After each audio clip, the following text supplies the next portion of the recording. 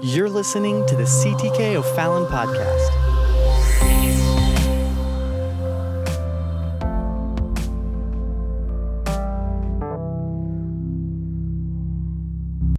Amen. Let's go to the book of 1 Corinthians, and we are in our long series here now. I think this is part 23, and we're going to look at some of God's thoughts from God's book. Amen. So tonight we're going to continue on in this chapter, and now we come back to the issue. He's revisiting the issue here of the gifts of the Spirit. And we had looked at that in detail in chapter number 12. And then Paul takes a necessary departure from that to talk about the supremacy of love. And we talked about that last week, or charity, how charity is the greatest thing.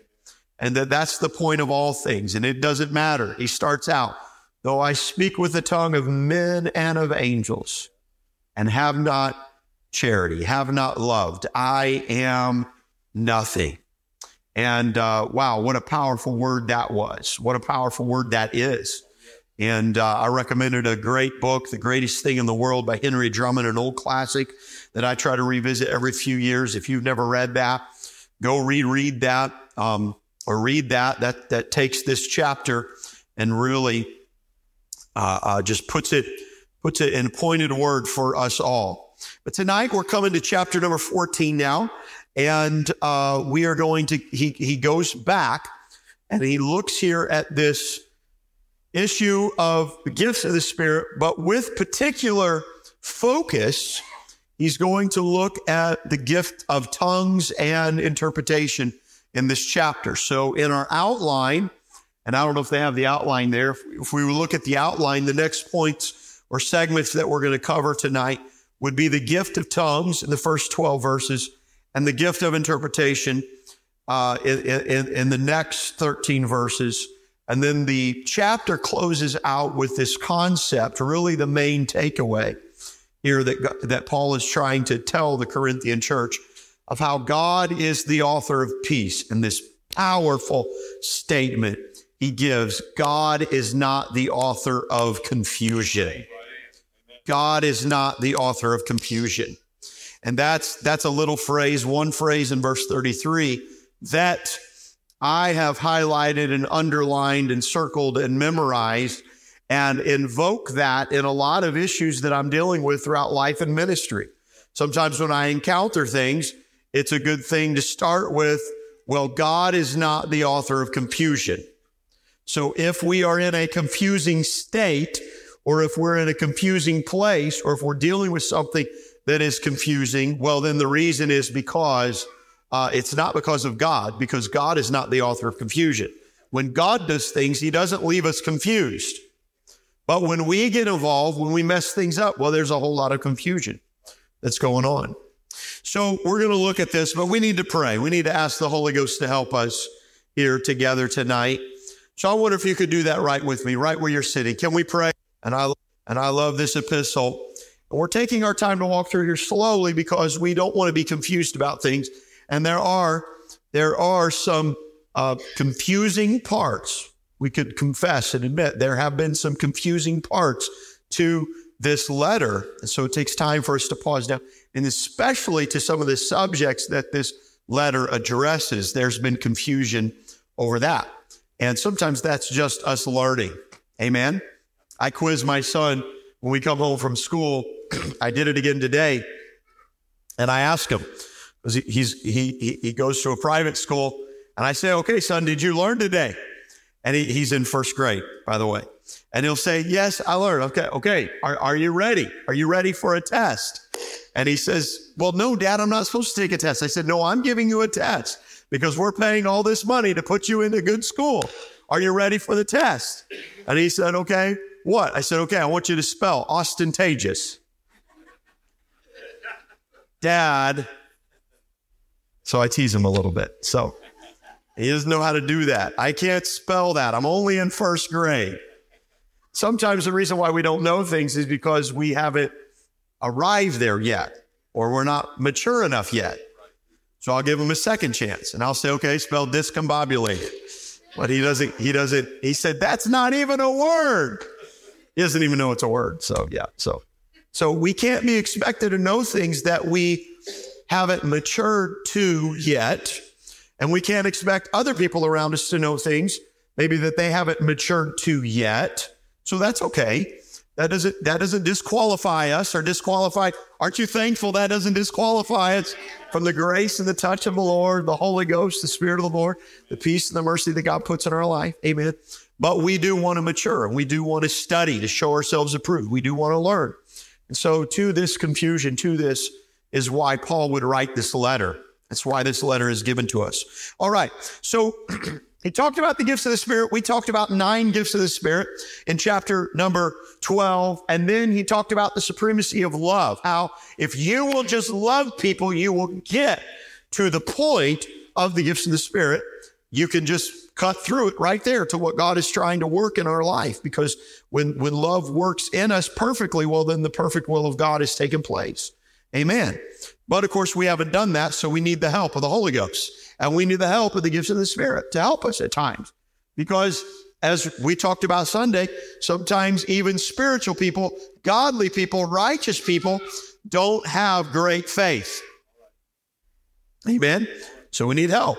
We need help. We need discernment. We need gifts of healing. We need miracles. We need word of faith. We need word of knowledge. We need these things in our life. We need tongues and interpretation. So now he's going to talk about that as he had addressed already, but he's going to talk about this. So let's go. Chapter 14, verse number 1.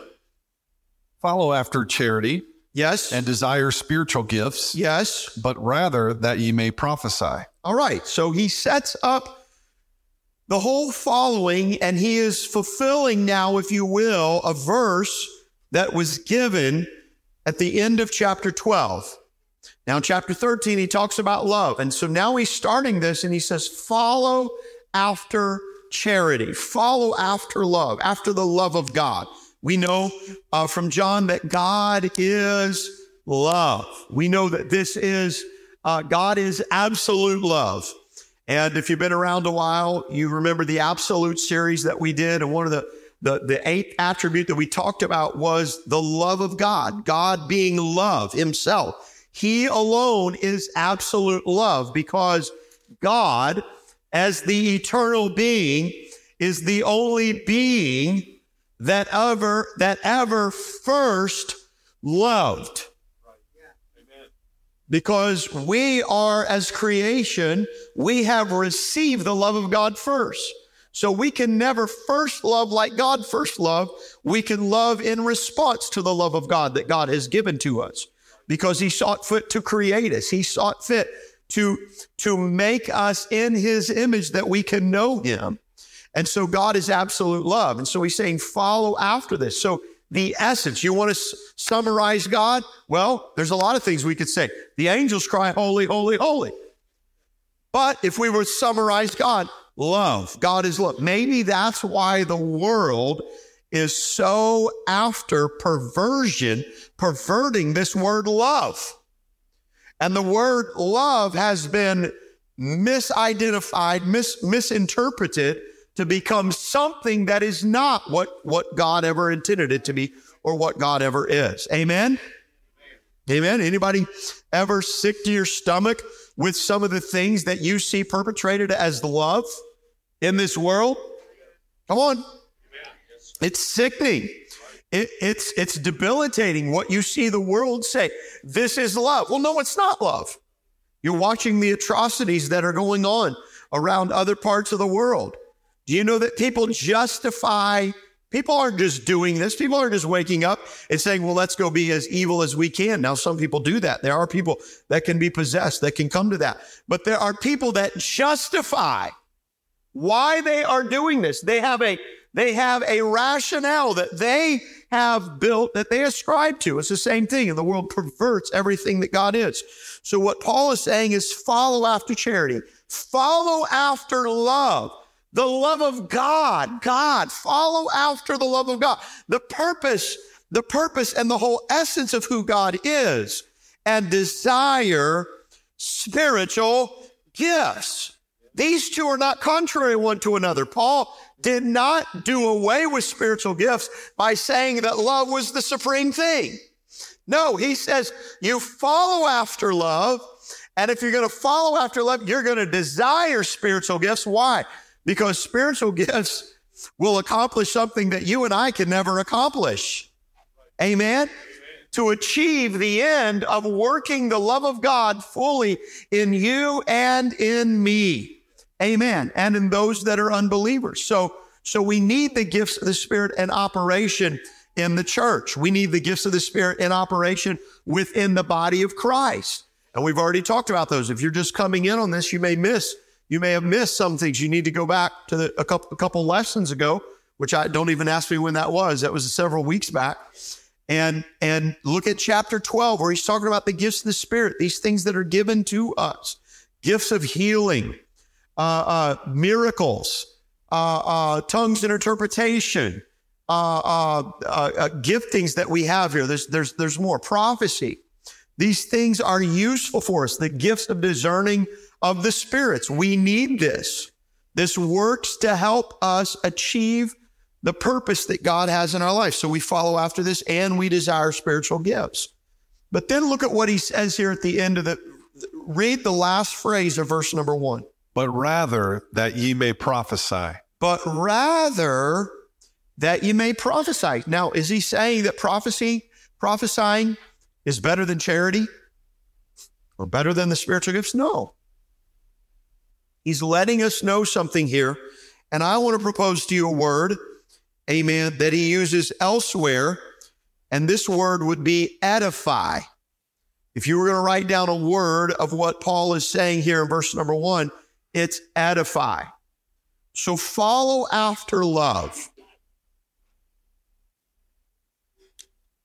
Desire spiritual gifts. And remember, he's in this vein.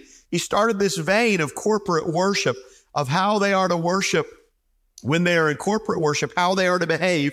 And he went all the way back to talking about how they did communion, how they dressed, how they appeared in their corporate worship. Everything was for the edification of one another. And we're still in this same vein, this still line of thought of Paul teaching us that we ought to edify one another, seek to strengthen one another, seek to minister to one another, encourage one another. So follow after love and desire spiritual gifts, but don't just seek to be in the love of God, but not have any edification, or to have spiritual gifts, but not have any edification. Let this be something that edifies the body. Now, we have to sort of presume or try to figure out what Paul is addressing here, because Paul is writing a letter in response to their questions and to their problems in the church, and we know that. And so Paul is addressing an issue, and he goes at length here, and we can surmise, good estimate here, that there was chaos in the church. We've talked about it on all the other fronts, but there was chaos in the church when it came to spiritual gifts. And with this chapter, he's going to talk about tongues and interpretation, and the chapter speaks for itself largely, but we can surmise that there was a lot of spiritual gifts going on, people being used by the Spirit, but they were, and he's going to let us know this, that when you are used of the Spirit in the gifts, you, as a human being, give agency to the gift being in operation. Meaning, the gift can operate in you, and you can either quench it, or you can yield to it and flow with it. You can quench the gifting of the Spirit. God can prompt something in you, and you can feel what he's saying, and you not operate in it because you stop it or you shut it off. Well, the same is true. God can move on you, and you can operate in the gifts of the Spirit where you don't know your place, and you don't shut it off, and you take a little extra. Nobody's going to help me preach now. And now you're just flowing in the gift of gab or the gift of the gift of the obvious or whatever else. And so this was the issues that they were having in the church. He says this because if you go back to, let's go back to chapter 12, and I want us to read verse 31. But covet earnestly the best gifts. Okay, so first of all, he says, covet earnestly the best gifts after he gives us 9 gifts. Well, what's the best gift? Well, note, he didn't say the best gift. He said the best gifts, plural. He's making a statement here, and I propose to you then that the best gift was the gift that edifies. The gift that edifies. And then he goes on and says, and yet I show you a more excellent way. What's a more excellent way than the gifts of the Spirit? Well, that is love. That's charity. So here in 14:1, he has given us the summary of both love, of the excellent way, and the best gifts. And he's saying, follow after charity and desire spiritual gifts, but rather that you prophesy. Real quick, we'll skip ahead, and I'm going to cheat here, and I'm going to skip ahead to verse 12. Read verse 12 of chapter 14. Even so ye, yes, for as much as ye are zealous of spiritual gifts. You're zealous of spiritual gifts, yes. Seek that ye may excel. Seek that ye may excel, what? To the edifying of the church. To the edifying of the church. So Paul is really important here. Don't just let the gifts of the Spirit be in operation in your life, but in a way that they don't edify the church. And he's going to talk about confusion later on. They were using the gifts of the Spirit to cause confusion in the church. We'll talk about that. Okay, skip ahead. What is the, go on to verse number 39. Wherefore, brethren, yes, covet to prophesy, yes, and forbid not to speak with tongues. Okay, so he goes on, and in this tongues and interpretation, he says, covet to prophesy. And we're going to look at that. What is he saying there? Well, he's saying, covet that you can give a message of interpretation, that people can understand what is taking place. Don't just let the Holy Ghost be moving in you. And he literally says, and people walk in and say, these people are just crazy. Now, they may be crazy, and that may be their initial response, but don't just allow people to come in and say that. Let there be an understanding. Let there be an explanation that's going on. So I took too much time there to set that up, but we're going to read on. So now I wanted to lay the base. I want you to have the foundation here of what he's saying, because most of this chapter is going to speak for itself. Let's walk through it if we can. So he says, follow after charity and desire spiritual gifts, but rather that you may prophesy. All right, read on verse 2. For he that speaketh in an unknown tongue speaketh not unto men, but unto God. For no man understandeth him, howbeit in the Spirit he speaketh mysteries. All right, so now he's talking about the gift of tongues. So when you are speaking in an unknown tongue, or when you're speaking in tongues, if you will, no man understands you. No one knows what you're saying, but God understands what you're saying. We know there's a powerful verse that says that the Spirit maketh intercession for us. How many know when you're praying and all of a sudden the Holy Ghost takes over, you yield to that? And I've learned to yield to that in prayer, because sometimes I don't even know what I need. Have you ever been in a place where you know you need something, but you're so messed up, you don't even know what you need? Come on. God, help. I don't even know what I need, but help. And the Bible says that the Spirit will make intercession for us. So I pray, okay, Lord, whatever it is, you know, I'm going to pray. I'll leave it unto you. Okay, so, but no man understandeth, but in the Spirit he speaketh mysteries. Now that's not mysteries we don't know, but that's not unknown to God. God knows what he's doing. Read verse 3. But he that prophesieth, yes, speaketh unto men to edification, yes, and exhortation, yes, and comfort. All right, so here he's going, the gift of prophecy. Now, in that gift of prophecy, there is, as spoken in chapter 12, the gift of prophecy is not just someone coming and speaking something as in, okay, thus saith the Lord, this is what God is speaking to me and saying. Now, it can be, absolutely can be. It also can be, as we have seen, when a message in tongues are given, there is a message of interpretation that comes with that. It arrests our attention to let us know that God is speaking to this local gathered assembly in this moment. No matter how many, God is speaking to us. It arrests our attention. You have our attention, Lord, and we wait. What is it that you were saying? And the message will be given to us in that moment. Amen. But here he's saying, he that prophesieth speaketh unto men to edification and to exhortation and to comfort. Amen. There's a lot that goes on in prophecy when you're preaching, when you are foretelling or forthtelling the word of God. So read on in verse 4. He that speaketh in an unknown tongue, yes, edifieth himself. Yes. But he that prophesieth edifieth the church. All right. So if I'm up here speaking in tongues, well, I'm edifying myself. Why? Because the Spirit of the Lord is moving on me. In this moment, I'm yielding to the Holy Ghost, and the Lord is speaking through me, praying things I don't even know. Amen. But there's a holy intercession that's taking place. Amen. But it's not helping you. I mean, other than the fact that you could say, oh, he's in the presence of God, or wow, the Spirit of the Lord is moving on him. That's wonderful. It's good to know, right? How many are thankful that your pastor moves or yields to the Holy Ghost sometimes? Like, that's a good thing, right? I mean, turn to your spouse and say, I'm thankful that it's a good thing, that you speak in tongues. Nobody did that right now. Amen. I mean, maybe you need to tell don't tell your spouse, maybe you need to speak in tongues more. Don't tell them that.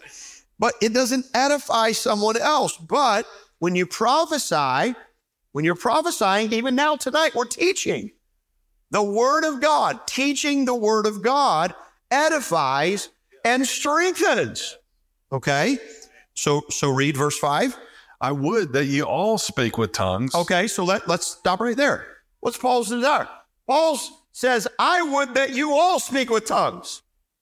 Evidently, they all didn't. Paul does have a little bit of tongue-in-cheek in here, a little bit of humor in here too.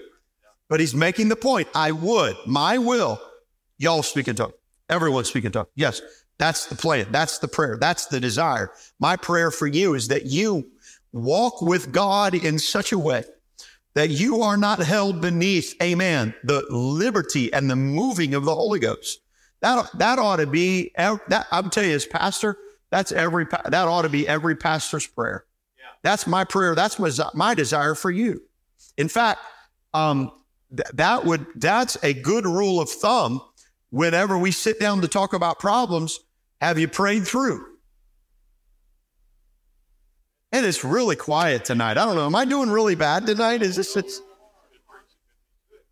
Amen. You ought to pray through. The old timers had a phrase, praying through. And what they meant was you pray through the heaviness, the pride, whatever.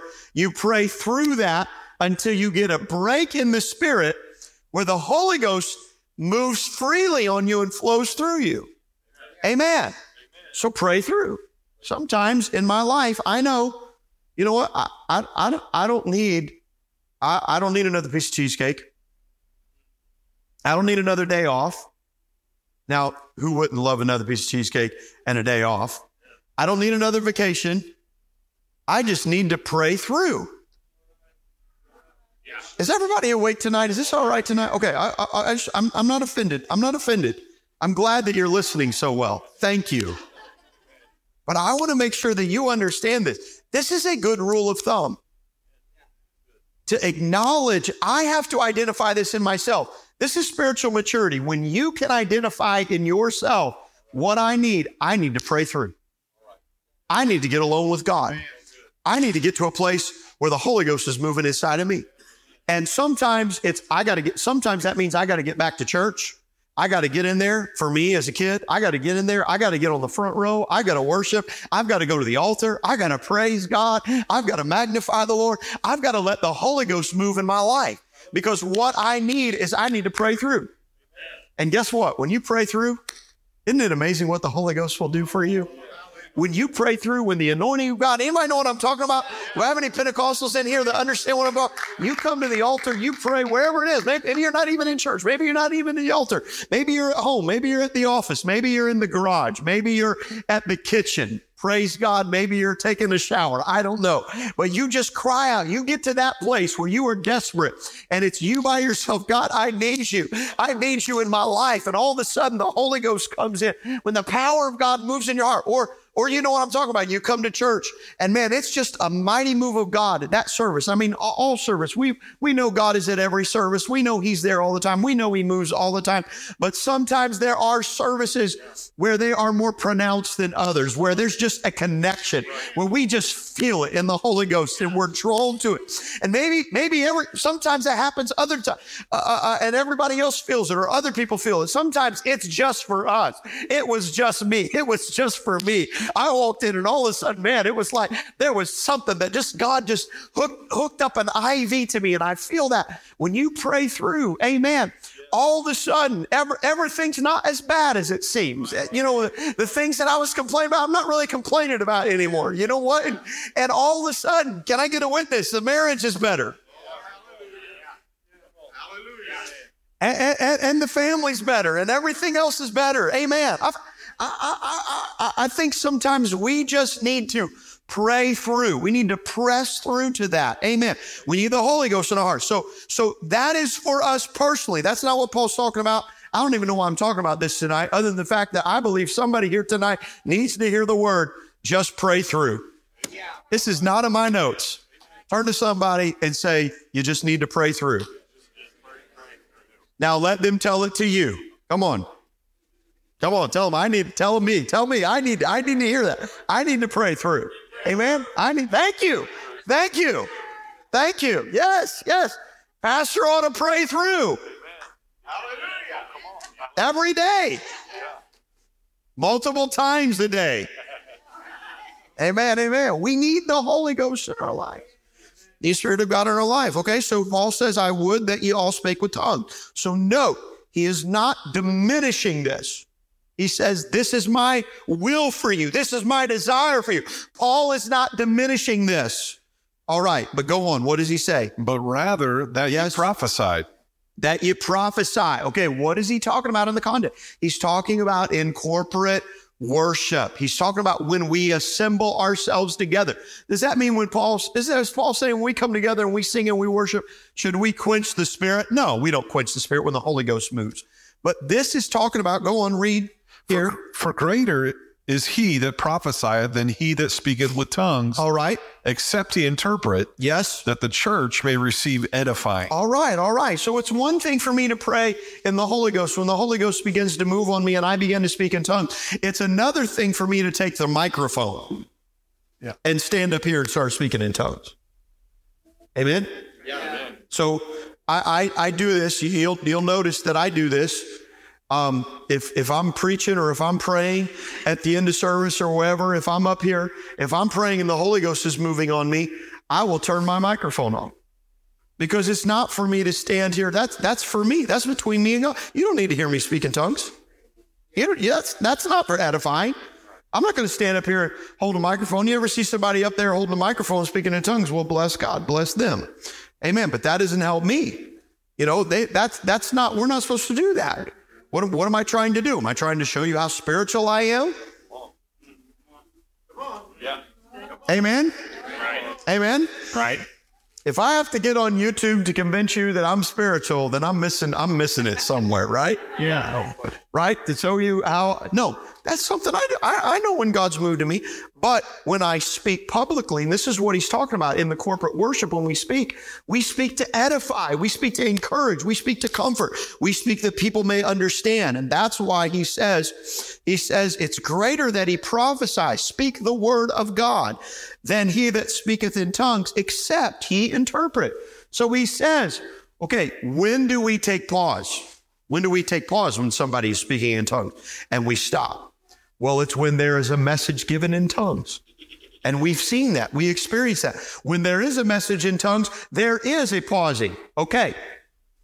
It arrests our attention and we know God is trying to speak to us. and we listen, and you can feel that. There will be, as people refer to it, this isn't Bible, but people refer to it as holy hush. You will not find that in your concordance. Holy hush is not in your concordance. But that's what people refer to it as. The Spirit moves in that moment. It's like there's a hush. It's like there's something in the atmosphere that understands the Lord is speaking here. And then we pray that there be an interpretation. And Paul says that the church may receive edifying. Read on.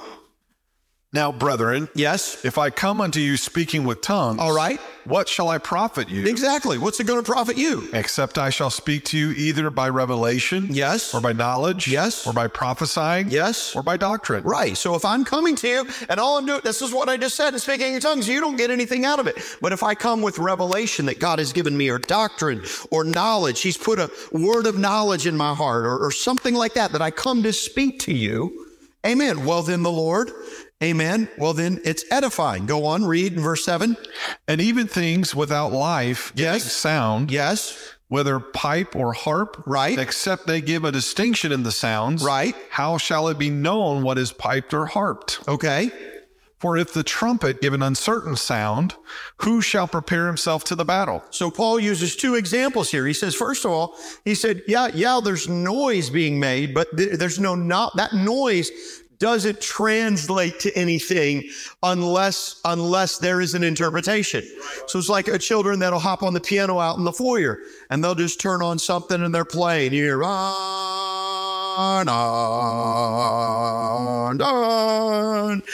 I don't know what they're playing. They're just, and then they'll switch it to bubbles inevitably, and they start playing bubbles. It's sound, it's noise, but it doesn't mean anything. Whereas when somebody, I don't even have to be in the room, but when somebody else sits down and all of a sudden they start playing a melody, now there's something. Even if I don't know the song, I understand there's a melody, there's something here, there's a rhythm, there's a message, there's an interpretation that's taking place. Same thing with battle. He said with trumpeters, they would play different things to signal advance, signal retreat, signal stand, signal whatever, charge, whatever. They would play certain things and people would know that. You play a certain sound. Well, the trumpeter didn't just get up and give the same sound every time. Well, that doesn't tell anything. That doesn't tell anybody. But when there was a certain sound, all of a sudden now there was a call to action. And so if we come, the same thing, if we come and we're just speaking in tongues, well, okay, I know that you and God are having this conversation. You don't know what's going on, but the Lord's, but if there's an edification, if there's a word of knowledge, all right, now I know what to do because the Lord is speaking. Now I know how to receive this. This is a word of comfort. This is something, direction that God is giving to me. And now it is edifying. So Paul literally is using this example. You have people gathering around, they're hearing just noise. But when you play a melody, now the people can follow it. You have an army that's laying about. Trumpet just plays noise. But if they'll play a certain sound, now that army can be moved together into battle. This is the same way with the church. So read on. So likewise you. Yes. Except you utter by the tongue words easy to be understood. Yes. How shall it be known what is spoken? Right. For you shall speak into the air. Right. So you could just be uttering things. We don't even know it. Read on. He's going to give this example here. There are, it may be, so many kinds of voices in the world, yes, and none of them is without signification. All right. So by voices, he's talking here about languages here, if you will. There's a lot of them. None of them was without significance. They all here have significance. Read on.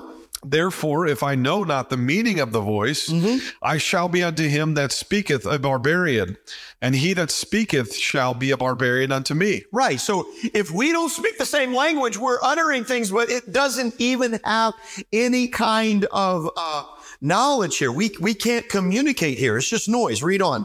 Even so ye, for as much as ye are zealous of spiritual gifts, right, seek that ye may excel to the edifying of the church. So they were having issues in the church, evidently, where they're coming, and all they're doing is they're just trying to convince one another of how spiritual they are, and everybody wanted to give a message in tongues. And so you got message in tongues, well, I want to give a message in tongues. Well, I want to give a message in tongues. And you have all this going on, and it's taking all the time, and you're wearing people out, and all this is doing is convincing people that maybe you have the Holy Ghost. Maybe you have the Holy Ghost. And there's no edifying. Yeah. and they're going home and they're not encouraged. Isn't it horrible when you come to church and you're not encouraged? In there. All right. Amen. It's getting late. Let's read on. Verse 13. Wherefore let him that speaketh in an unknown tongue pray that he may interpret. All right, Paul's going to give us specific instruction here. We're going to go through this rather quickly here. This is the next point in our outline, the gift of interpretation here. So him that prayeth in an unknown tongue, pray that he may interpret. So God says, look, don't just pray that you can give a message in tongues when you feel that unction, but pray that God gives you the interpretation here. All right, read on. For if I pray in an unknown tongue, yes, my spirit prayeth. Yes. But my understanding is unfruitful. All right. So Paul gives us a powerful thing. This is important. If I pray in an unknown tongue, my spirit is praying. My spirit can be edified. I'm going to feel better, but my understanding is not changed. All right. What is it then? So let's pause for a moment here. So when you speak in tongues, something happens in your spirit. Something happens within you. He said, if I pray, my spirit prayeth, but my understanding is unfruitful. I'm going to tell you this right here. This is why it's as important that you read your Bible as you speak in tongues. Yep. Amen. Yeah. Come on. Because you show me people that can speak in tongues a lot, but don't read their Bible, and I'll show you people that have a lot of wacky theologies. And because if you don't have the interpretation, or if you don't have anything to check your interpretation with, you can get a lot of bad interpretations. Yes. And people come up with a bunch of crazy stuff. All right? Yeah. That's why there's Pentecostals that handle snakes. Yeah. Right. Read out. Well, right? Yeah. I wasn't trying to be funny there, but it's funny until you get bit. But you get a lot of crazy theologies. So the word of God is that's the measure of every interpretation is the word of God. Yeah. You cannot have tongues and interpretation, and an interpretation be anything that is contrary to Scripture. Yeah. Now, we don't make light of this, amen, because the gifts are sovereign. These are something powerful. But if you've been around church long enough in Pentecostal circles, we've seen well-meaning people that sometimes you just leave there with a bless them, Lord, and you let God work it out. Amen. All right, read on. What is it then? What is it? I will pray with the Spirit, and I will pray with the understanding also. Yes. I will sing with the Spirit. Yes. And I will sing with the understanding also. Yes. Read on. Else when thou shalt bless with the Spirit, how shall he that occupieth the room of the unlearned say amen at the giving of thanks? Right. Go on. Seeing he understandeth not what thou sayest. Yeah. So I wouldn't go to the unlearned or the unbeliever and just stand up. If somebody asked me as a pastor of Christ the King Apostolic Church to attend something here because I'm the pastor, sometimes you go to certain events or certain things and they ask you to speak as a community leader, faith community leader, or you're at a funeral, you're at a place. I'm not going to walk up there and just start speaking in tongues. Right. Now, I may pray in my car before I walk in, and I may pray in the Holy Ghost and let the Holy Ghost baptize me, that God give me wisdom and discernment and power. But I'm just going to walk in there and speak, because what does that edify them? How can they say amen to that?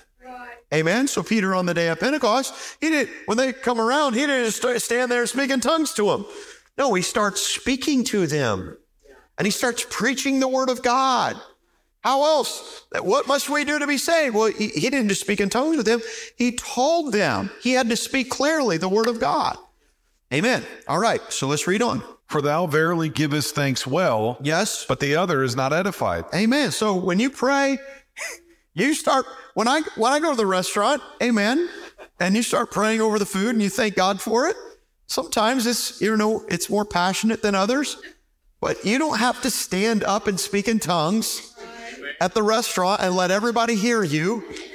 That's not what that is. You can take the food, bless it. Lord, we bless this food. We thank you for your provision. You're the provider of everything. Bless it in Jesus' name. Amen. Amen. Everybody's edified. Everybody's ready to eat, right? Amen. Read on. I thank my God, I Yes. speak with tongues more than you all. There it is again, Paul's humor. How did he know that he spoke in tongues more than them all? Well, he could tell. I used to preach a message while I was evangelizing, and the title was, Your Testimony is Telling on You.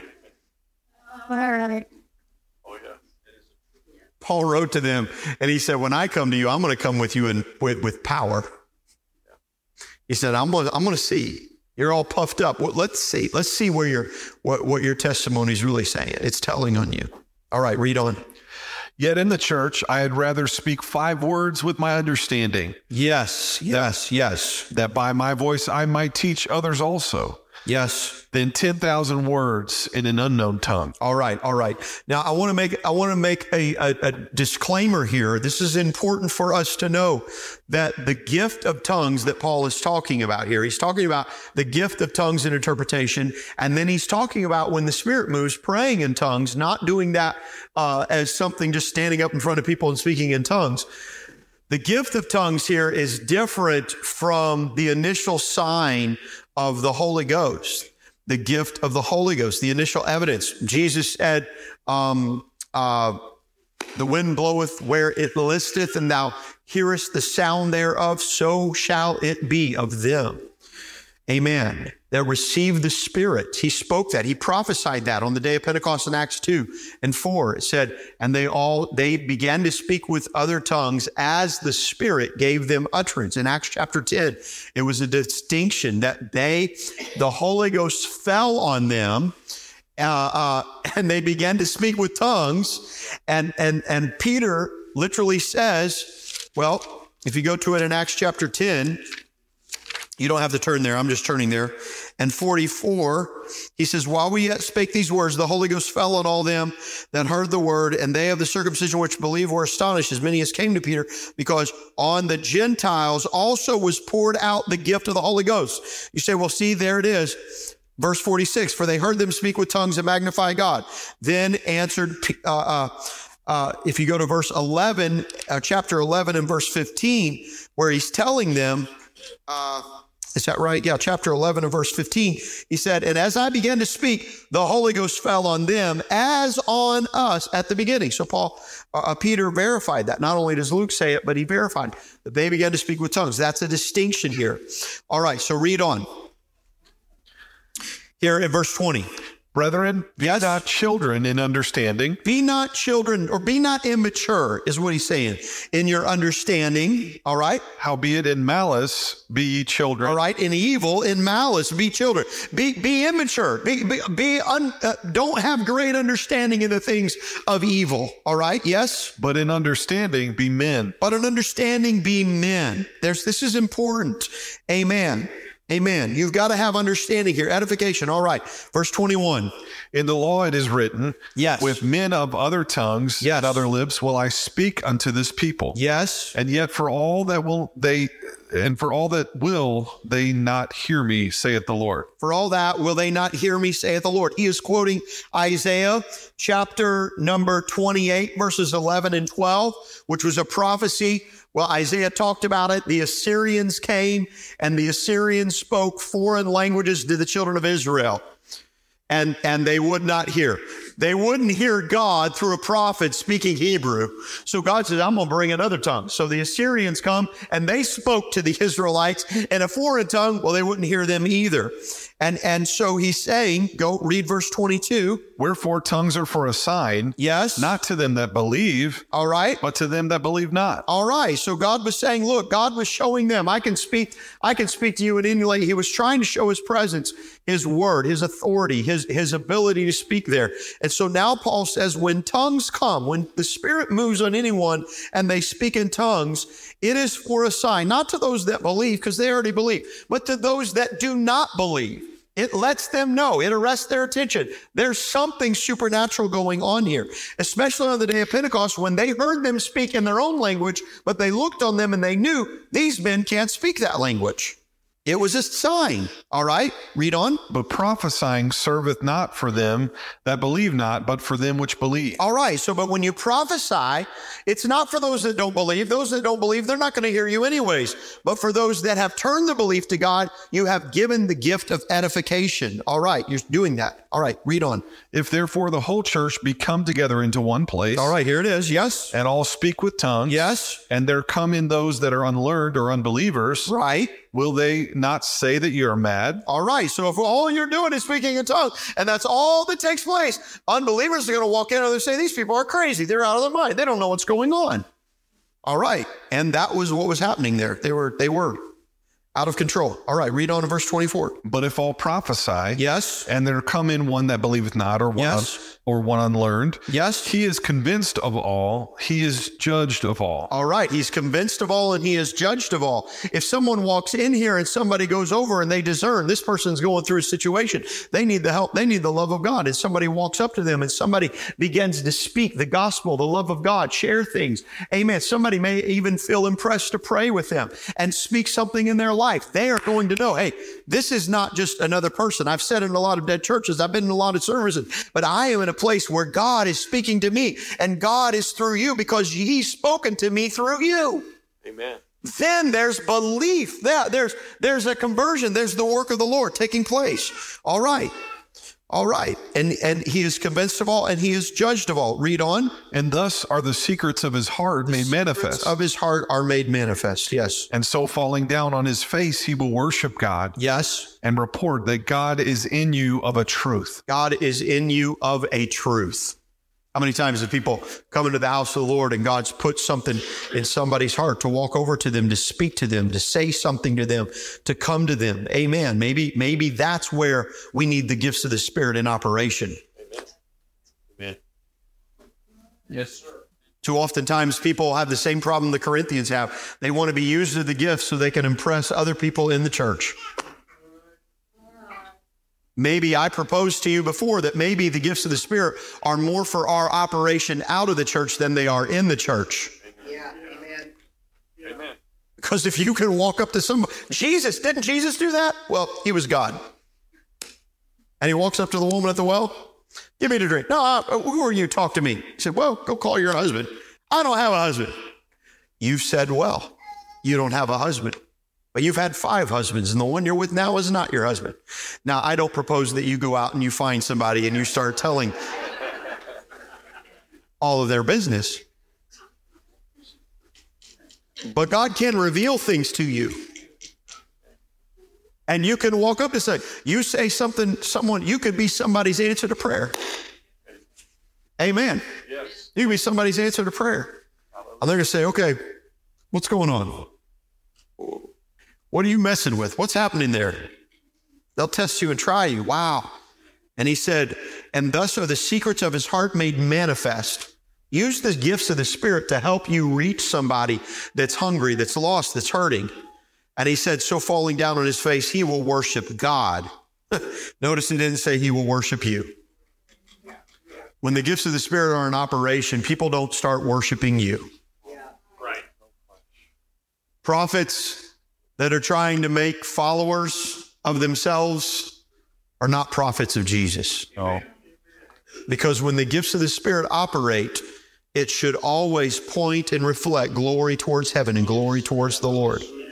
Am I in the book? All right. Read on. How is it then, brethren? When you come together, every one of you hath a psalm, hath a doctrine, hath a tongue, hath a revelation, hath an interpretation. Yes. Let all things be done unto edifying. Yes, let all things be done unto edifying. All right, so when you come, you've got they were having so many contentions, so many issues. Read on real quick. If any man speak in an unknown tongue, let it be by 2 or at the most by 3, and that by course, and let one interpret. So here he's saying, when the message of tongues comes, it'll come. Sometimes 1 comes, sometimes 2 comes, sometimes 3 comes, and there's no interpretation. You're waiting for the interpretation. He said, look, don't let it be any more than that. If it takes 1 or 2, it's okay. If you have 3, it's okay. But after 3, if there's no interpretation at that, let's go on with edifying. Let's go on with the reading of the word. Let's let this be done.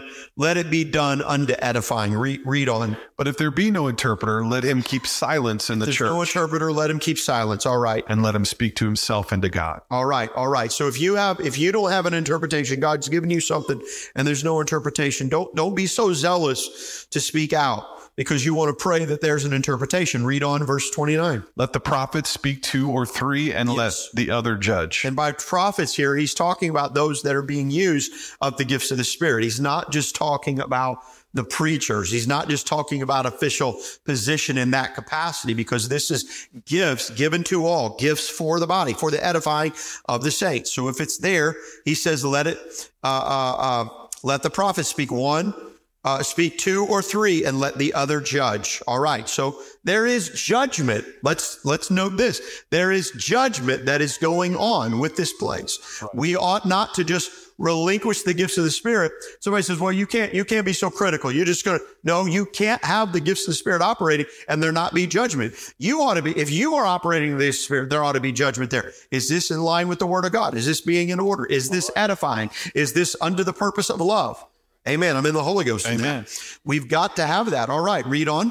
If anything be revealed to another that sitteth by, yes, let the first hold his peace. Yes. So if somebody else has something, maybe you had something there, but somebody else is speaking. All right. Let it go. Don't let this be a competition. Right. Okay. Let things be done decent and in order. All right. This is what was going on. All right. Read on. For ye may all prophesy one by one, that all may learn, and all may be comforted. Yes. So this is what he's saying.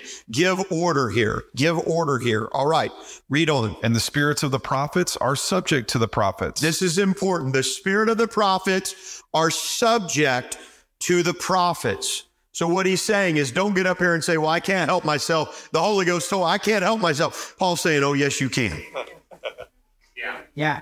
You can know your place, you can know your order, and you can work because God is working through you. You have a brain, you have a body, and you can control it. Right. Don't go around and start saying, I'm just out of, the Holy Ghost taking over and all this stuff, and I got to do this. That doesn't give you license to walk into the church service and cause corruption and cause or disruption and cause chaos and everything else. Some people do that. Some people feel like they are the self-appointed, anointed of God, and everywhere they go, they got to stand up and say something and speak out and all that. Well, no. The spirit of the prophet is subject to the prophet. Yeah. Do things decent and in order. All right, read on. For God is not the author of confusion. For God is not the author of confusion. Is the Holy Ghost working? Yes, working in you, and you. But God is not the author of confusion. But amen. But of peace. But of peace. Is this edifying? So do we want the gifts of the Spirit? Absolutely. We want the gifts of the Spirit. But we don't want the gifts of the Spirit if it's just going to bring a whole mess of confusion. Yeah. Right. And if it's not going to edify. And if people are just going to walk away saying they're mad, people are going to leave. He said, no. And you don't want the gifts of the Spirit if there's no love in the center of it. Amen. If there's no love in operation. That's right. Amen. Just because we can come in and prophesy to one another doesn't mean that we are right with one another and that we've loved one another and that we're bearing one another's burdens. All right. Amen. So God is not the author of confusion. And I've used that so much in my life. I've quoted that in my brain. We'll pick back up here, but he's the author of peace, as in all churches of the saints. Amen. Look at where I stopped. You will not want to miss next week's installment. We will begin with let your women keep silence in the churches. That is a contentious and controversial subject, and we will address that because we've got to ask, what is Paul saying here? Yeah. What is he saying? Something is being said. What is he saying? And just so that you men don't go home and start doing something that's out of order, don't forget that just a few chapters earlier, he told our women that how they are to appear when they pray and prophesy in the church. All right, so we'll talk about this. We'll look at this. Amen. Let's stand together. Amen. God is not the author of